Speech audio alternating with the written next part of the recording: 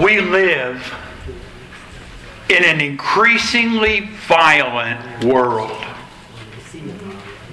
A news release put out by the Council on Criminal Justice just July the 28th of this year indicates that over the past 2 years, homicides and gun assaults have trended upward.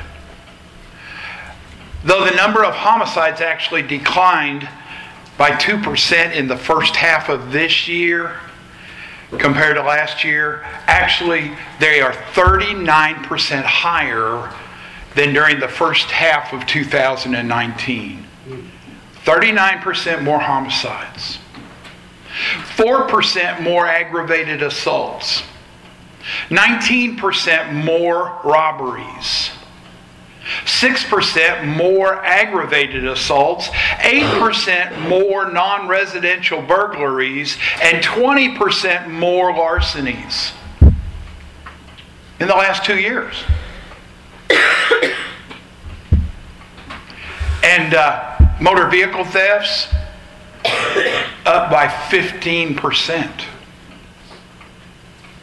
And actually, I hope that this doesn't come as a surprise to you, because we are living in a post-Christian society. We're not even getting Christian ideology coming down from our leaders in our government now. We are in a post-Christian society. And Bible-believing Christians are facing increasing hostility. The result is persecution, even if it's only subtle at the present time here in the United States. For example, gender-related issues and debates regarding the right to life are areas where Christian values are most at odds with the values of this increasingly secular society. And the more we articulate the historically Christian understanding, the biblical teaching on these matters, the more we find ourselves sneered at, marginalized, denied privileges, or even characterized as lacking love and immoral. We have been slowly working our way through Paul's letter to the Christians at Rome, and I say slowly because this is actually our 14th week, and we've only covered the first 4 chapters. Kind of a snail's pace. But, had I chosen to write just one sermon that covered basically from chapter 1, verse 18 up to and including today's text, I would have titled that message, The Need, the Way, and the Fruits of Justification. This would have been based on the fact that Paul began the body of his letter with an exposition on this need for justification, verses 18 to chapter 3, verse 20. More than once, Paul said that you and I are without excuse. And he says that God gave them up more than once. Gave them up. Gave humanity up because humanity became futile in their thinking and their hearts were darkened. And then he says, all have sinned and fallen short of the glory of God. Now, I don't know how you understand the word all, but I understand it to include myself. We're all sinners. We have all fallen short. And then in the second section, chapter 3, verse 21, through chapter 4, verse 25, Paul shares with his readers, and therefore you and I as well, that there is a way of justification. Verse 21 began, but now the righteousness of God has been manifested apart from the law. Although the law and the prophets bear witness to it, the righteousness of God through faith in Jesus Christ for all who believe. Most recently, in what many believe to be the most important single paragraph ever written, chapter 3, verses 21 to 26, I shared with you how Paul brings out something of the grandeur of Christ's saving work, how he speaks of the righteousness of God and the sin of man, and the salvation of Christ. And he views this salvation in three ways. Justification. That's a word from the law courts. Redemption. Imagery from the slave market. And as propitiation. The word is actually the hilasterion. It's the name of the mercy seat in the temple. The covering of the ark. The place where God shows His mercy. So you see, Paul uses legal language. He uses market language. He uses temple, cultic language. Basically, what he's trying to get us to understand is that what Christ did covers the whole spectrum. However you look at it. He justified us. He redeemed us. And He made a sacrifice for our sins.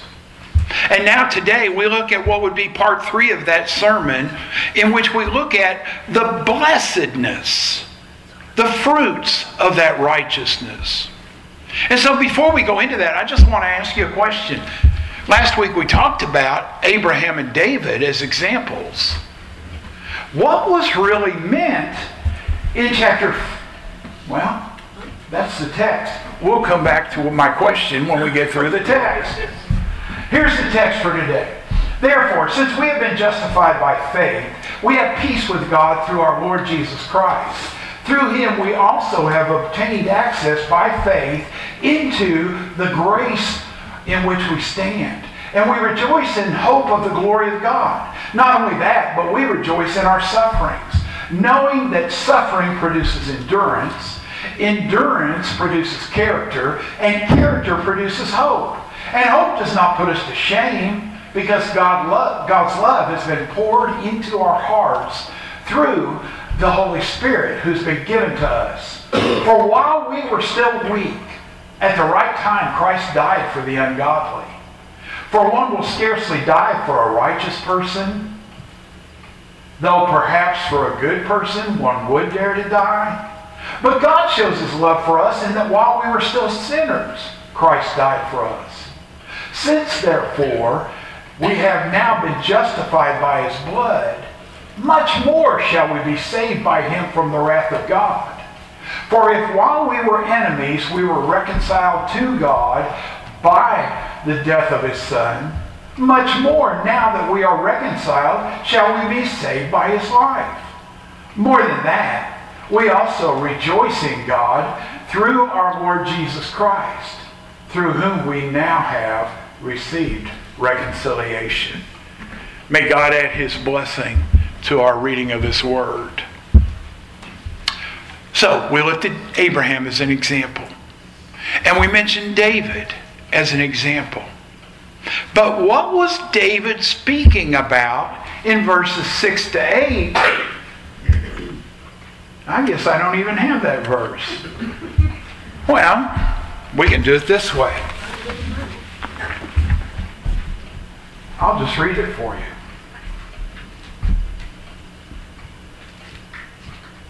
I've got it on my notes. I don't know how I didn't end up with a slide on the screen.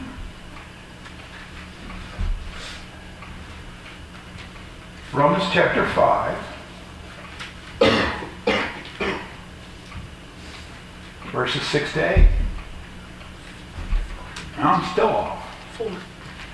Romans chapter 4, verses 6 to 8.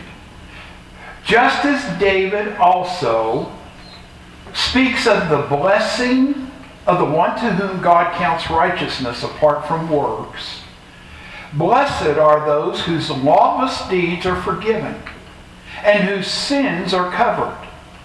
Blessed is the man against whom the Lord will not count His Son.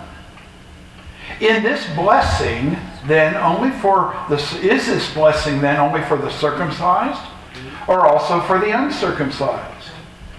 For we say that faith was counted to Abraham as righteousness. What was David talking about?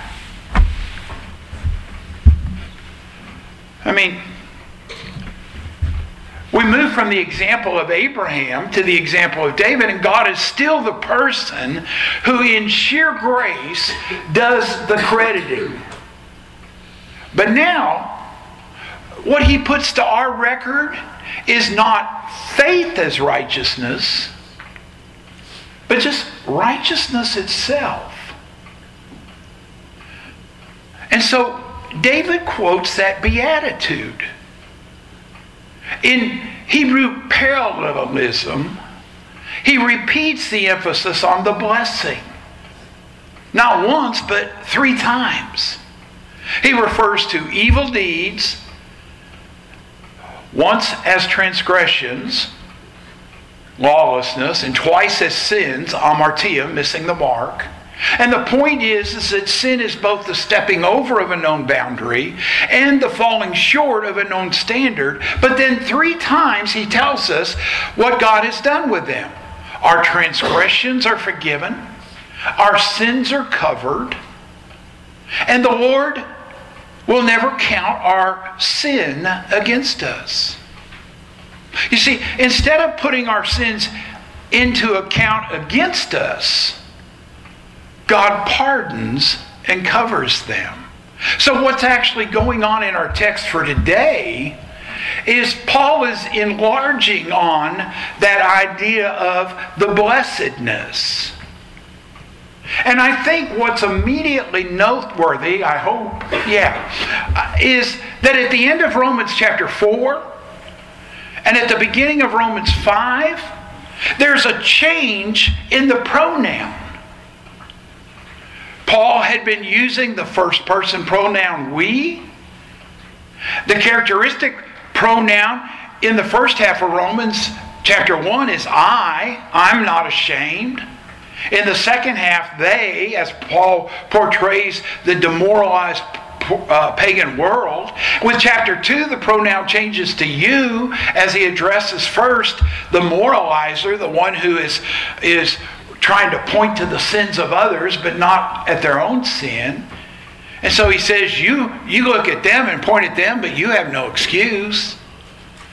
And then the Jew, now you, if you call yourself a Jew, in Romans 3, Paul reverts to they, describing first the whole world held accountable to God, and then all who believe, who in the first half of chapter 4 are called the offspring of Abraham. But suddenly, in the last phrase of Romans 4, verse 16 and 17, Paul introduces the first person plural by designating Abraham as the father of us all and as our father.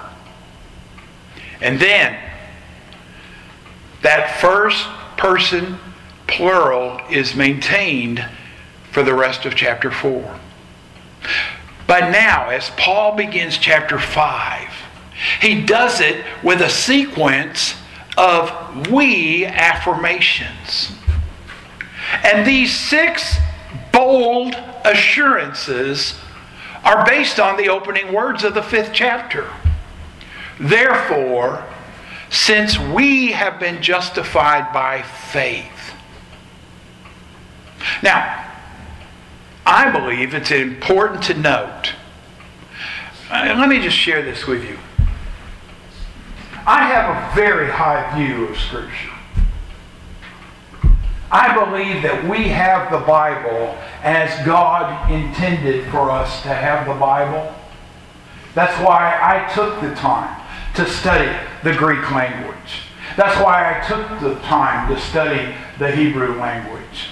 And you want to talk about a horrifying experience. My Hebrew exam over Isaiah was under none other than J.J. Owens, who wrote the Analytical Guide to the Old Testament.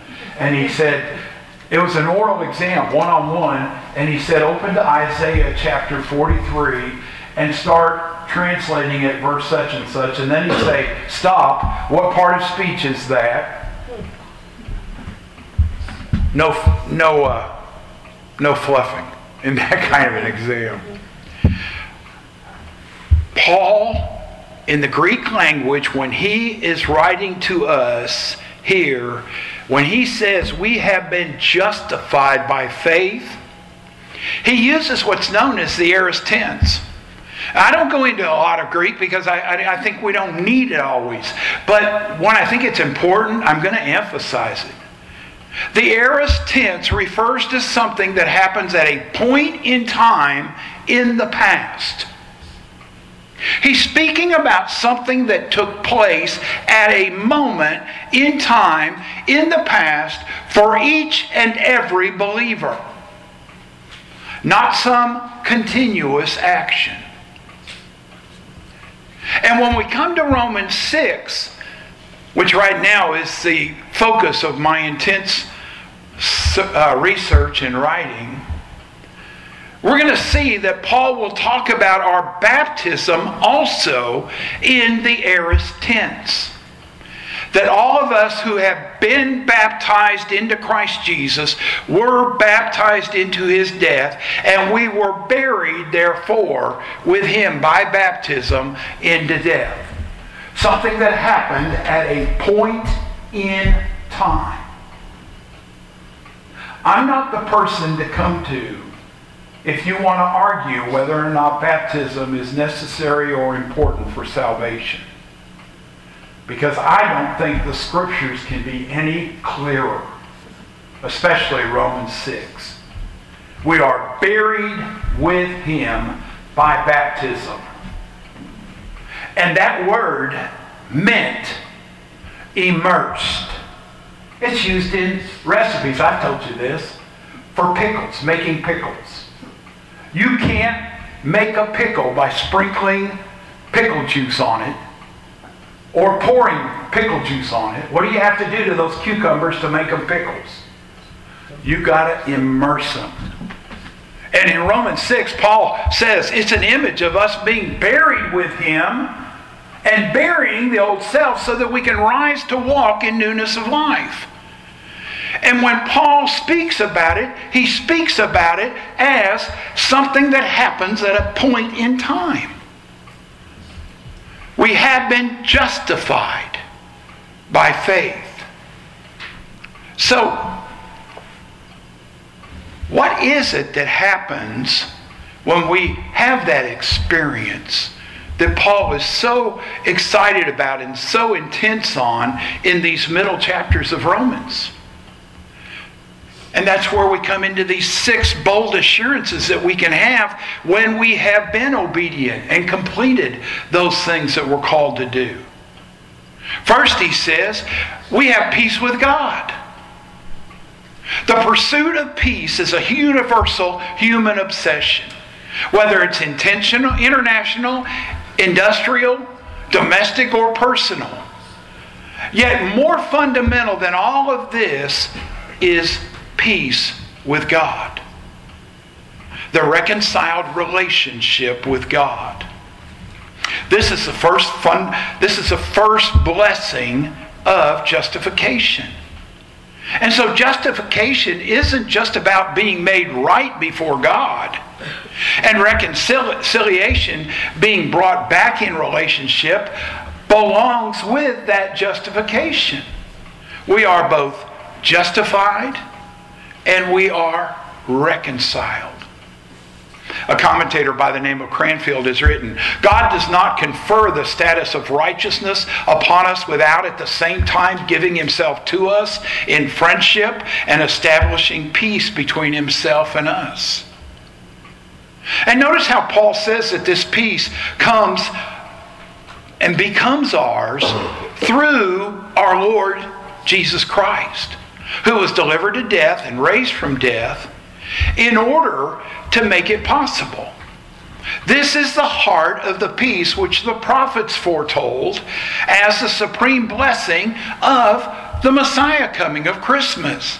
This is the hope of Advent Sunday, the shalom that was inaugurated by Jesus Christ, the Prince of Peace. We have peace with God now as a present possession. Secondly, he says we're standing in grace. Literally. The passage reads, through him, that is Christ, we have obtained our introduction into this grace in which we have taken our stand. Grace is normally God's free and unmerited favor, his undeserved, his unsolicited and unconditional love. But here, it's not so much his quality of graciousness that Paul is focusing on, but it's the sphere of God's grace, our privileged position of acceptance by him. By the way, Paul uses two verbs in relation to this grace. First, he says we have gained access into this grace. And then secondly, he says we have taken our stand firmly in this grace. In other words, we are privileged to live in the temple and in the palace. That's what they're expressing there. Our relationship with God, into which justification has brought us, isn't something that's sporadic, but it's continuous. Not precarious, but secure. We don't fall in and out of grace like courtiers who find themselves in and out of favor with the king or politicians with the public. No, we stand in it. We can walk away from it. But as long as we are faithful and loyal to Christ, we don't have to have that fear. That's why Paul will say later in chapter 8, nothing can separate us from the love of God. Third, which is important for today, he says we rejoice in our hope. This first Sunday, the emphasis of Advent is on hope. And can I remind you that Christian hope is not uncertain? I mean, think about it. We use the word hope every day in all kinds of funny ways. Well, I hope the weather's going to be good today. Or, I hope we have good health during the holidays. Christian hope is a joyful, confident expectation. And it rests on the promises of God. That's what we saw in Abraham. And the object of our hope is the glory of God. Namely, the radiant splendor which we will be able to see in the end being fully displayed in the present. Because what he says is already his glory is being continuously revealed in the heavens and on earth. It's already been uniquely made manifest in Jesus Christ, the incarnate Word, most notably in his death and resurrection. And one day, that curtain's going to be raised and the glory of God will be fully disclosed. First, Jesus will appear himself with power and glory. And then second, we will not only see his glory, but we're going to be changed into it. And thirdly, he says even creation is groaning for that liberation. Even creation is desiring to be liberated from that bondage to decay and brought into glorious freedom of the children of God. I have shared over and over with you. I shared with those of us that went through the book of Revelation. The Bible doesn't talk about us going to heaven. The Bible talks about God bringing the new heaven and the new earth to us and dwelling with us who have been redeemed. Go read it for yourself. Revelation, the last 20, 21, 22. And that's why Paul's affirmations, the first three of his affirmations of blessedness, of the justified, the fruits of justification, relate to the past, the present, and the future. We have peace with God as a result of our past forgiveness. We are standing in grace, a present privilege. And we rejoice in the hope of the glory that's going to be our future inheritance. Peace, grace, joy, hope, and glory. All sounds pretty idyllic, doesn't it? Except for Paul's fourth affirmation. Verses 3 to 8. He says, we rejoice in our sufferings. Now, the sufferings in mind are usually translated as tribulations. But that's not what Paul's talking about. He's not talking about what we sometimes call trials and tribulations of our earthly existence that are somehow going to be happening just before the end of time. We're facing those trials and tribulations now on an everyday basis. We are living in the last days and have been living in the last days since Christ ascended. And we will be living in the last days until He returns. And when He returns, it's not going to be to call up and leave behind people. When He returns, it's going to be Judgment Day. And we need to be ready. That is the clear teaching of the New Testament.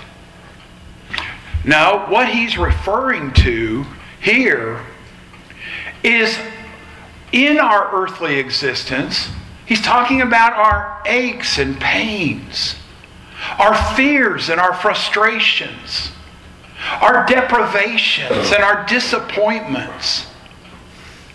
And he's referring in particular to the opposition and the persecution that we face in a hostile world. And so that's why Paul actually uses a very technical term for the suffering which God's people must expect. Jesus warned His disciples that in this world they would have trouble. Same word. When did Jesus' disciples first start living? Weren't they with Jesus and shortly after Jesus ascended? He was talking to those who had been following Him. He said, when I leave, you're going to face persecution. And they did. James, the brother of John, martyred. Stephen, martyred.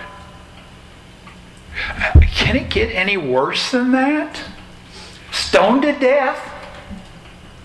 No, don't tell me that things are going to get really bad at some point in the future, but then Christ's going to come. We're living in those times. And if you don't think we're living in those times, go over to some areas like China and Sudan where Christians are being persecuted on an everyday basis, their lives being taken.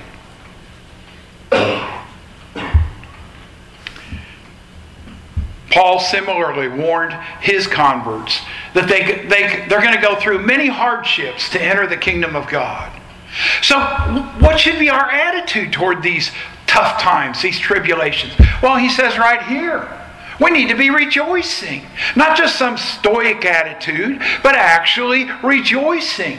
A recognition that there must be some kind of a divine rationale behind the suffering. And he goes on to say what it is. That it leads to glory. It can be productive if we respond to it positively. And the way to respond to it positively is not the old hee-haw. How many of you remember watching hee-haw on TV? Well, how'd that song go? Lord, it's nigger on me, war and tragedy is all I see. Despair and agony, yeah.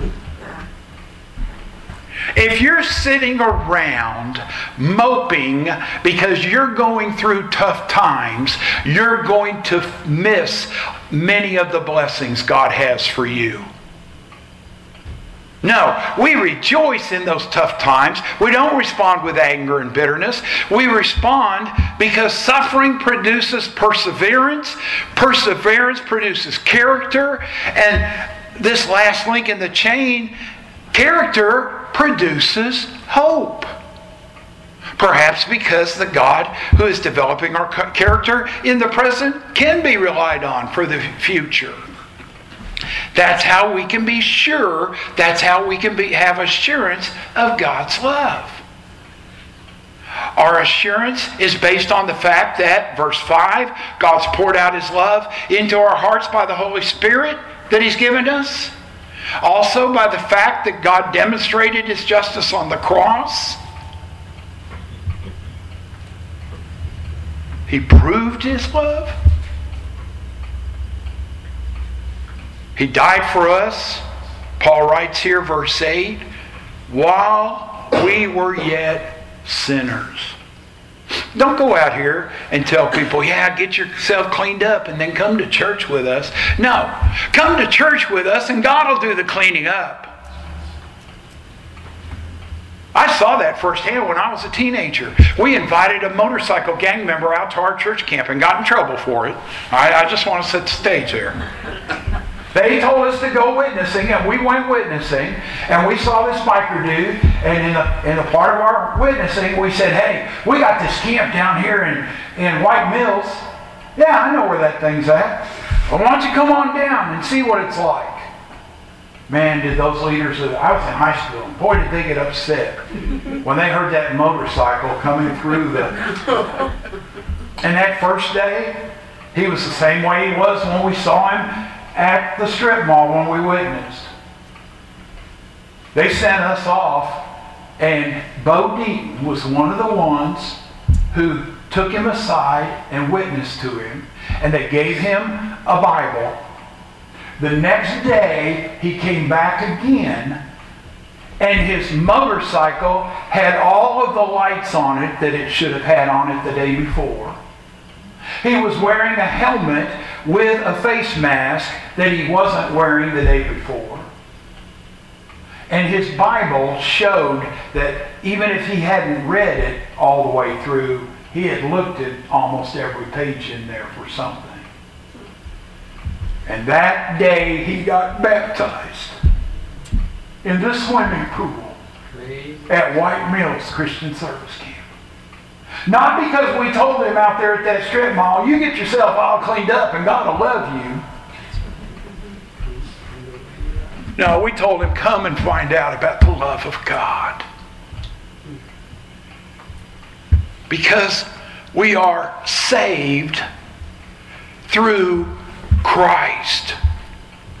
We're not saved through cleaning ourselves up. We're not saved by living perfectly.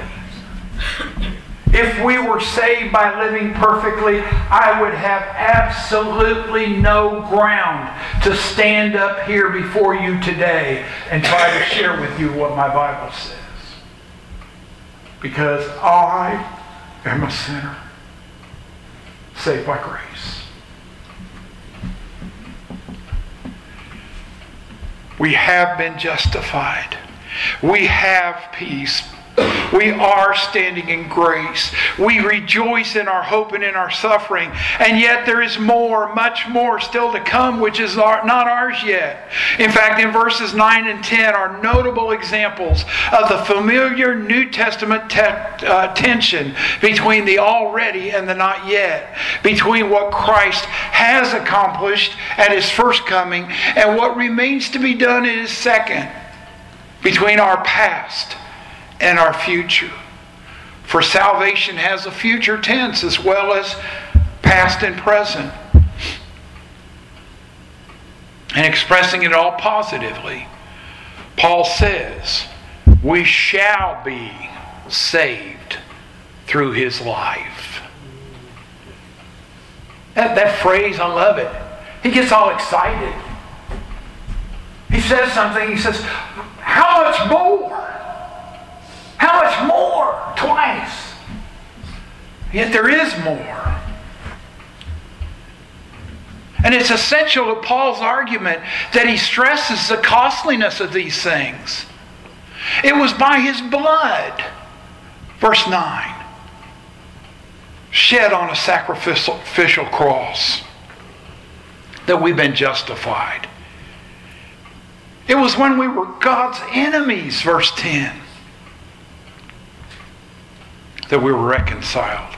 You see, here is the logic. It's really pretty simple. If God has already done the difficult things, can't we trust Him to do the comparatively simple things of completing the task? If God has accomplished our justification at the cross of Christ's blood, much more will He save His justified people. And if He's reconciled us to Himself when we were His enemies, much more will He finish our salvation now that we are reconciled as friends. Verse 10. These are the grounds on which we dare to affirm and can have assurance that we shall be saved. I was saved when I accepted Jesus Christ as my Lord and Savior and submitted in obedience to baptism, when I buried the old self, and when I was brought up out of that watery baptism as a new person. But I still have the task of working out my salvation with fear and trembling. There is no such thing scripturally as once saved, always saved. I always have the choice of turning against God. Hymenaeus and Alexander. Paul says to Timothy, they had faith, but they shipwrecked their faith. You can't shipwreck something you don't have. They had faith, but they shipwrecked it. They chose to walk away from God. I've heard people use that. He's holding you in His hand. That's right, He is. And as long as you're comfortable staying in that hand, He'll hold you in that hand. But don't think you can't jump out of that hand. When you have little kids and you're bringing them up, do you let them hold your hand when you're around busy streets? Or do you hold their hand? You hold their hand. Because if you allow them to hold your hand, they can let go and take off in an instant, can't they? And He's allowing us to be in His hand, and He's going to keep us there securely. But He's also, as a gentleman, going to say, I want a relationship. I don't want you to be my prisoner. And that's why, finally, the last affirmation He gives in verse 11 is that we can rejoice in God. And what's extraordinary about this sixth and this last affirmation is that, verbally speaking, it's identical with the Jewish attitude which Paul has already condemned back in chapter 2, verse 17. Which the NIV paraphrases, you brag about your relationship to God. Literally, however, 2:17 reads, you boast in God, and 5:11 reads, we boast in God. The verb, the noun, the preposition, they're all the same. But it's different because as Christians, we are rejoicing, we are in exultation in God, because it begins with the shamed face recognition that we have no claim on Him at all.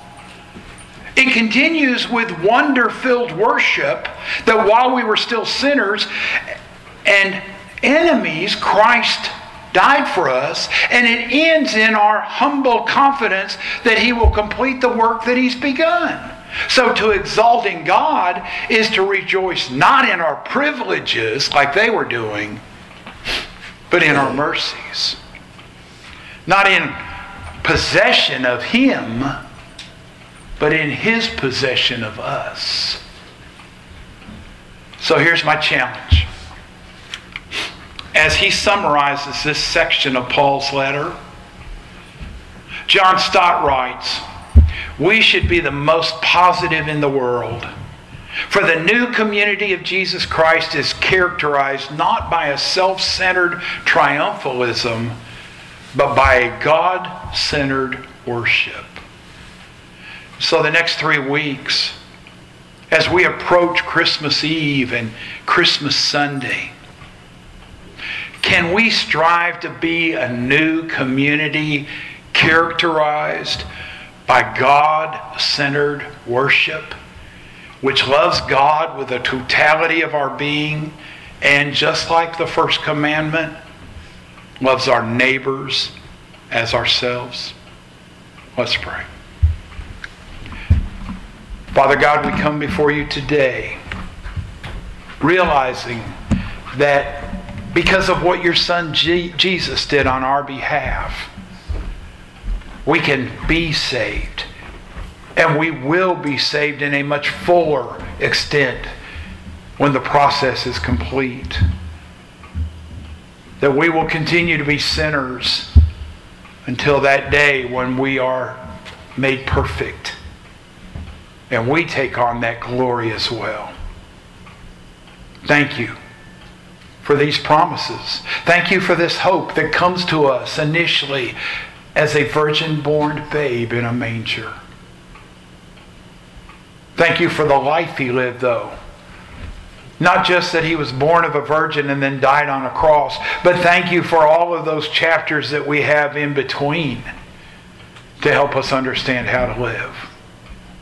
And now help us to commit ourselves to that. We pray this in Jesus' name. Amen. Our hymn of commitment this morning is going to be Go Tell It on the Mountain. You stand as we sing. Number 127.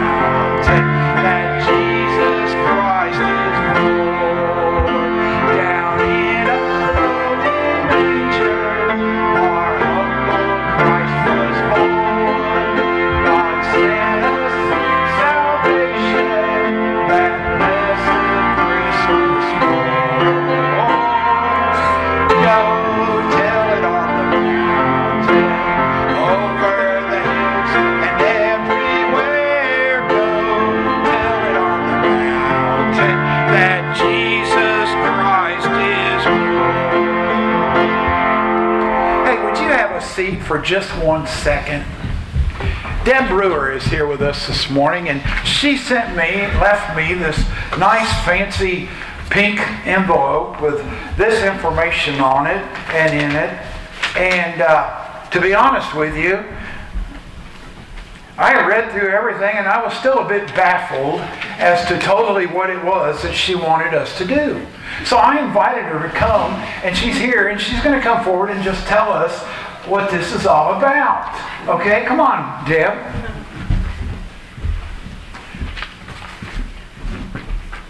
Okay. Well, for some of you that don't know me, we moved here about a year ago from Lafayette.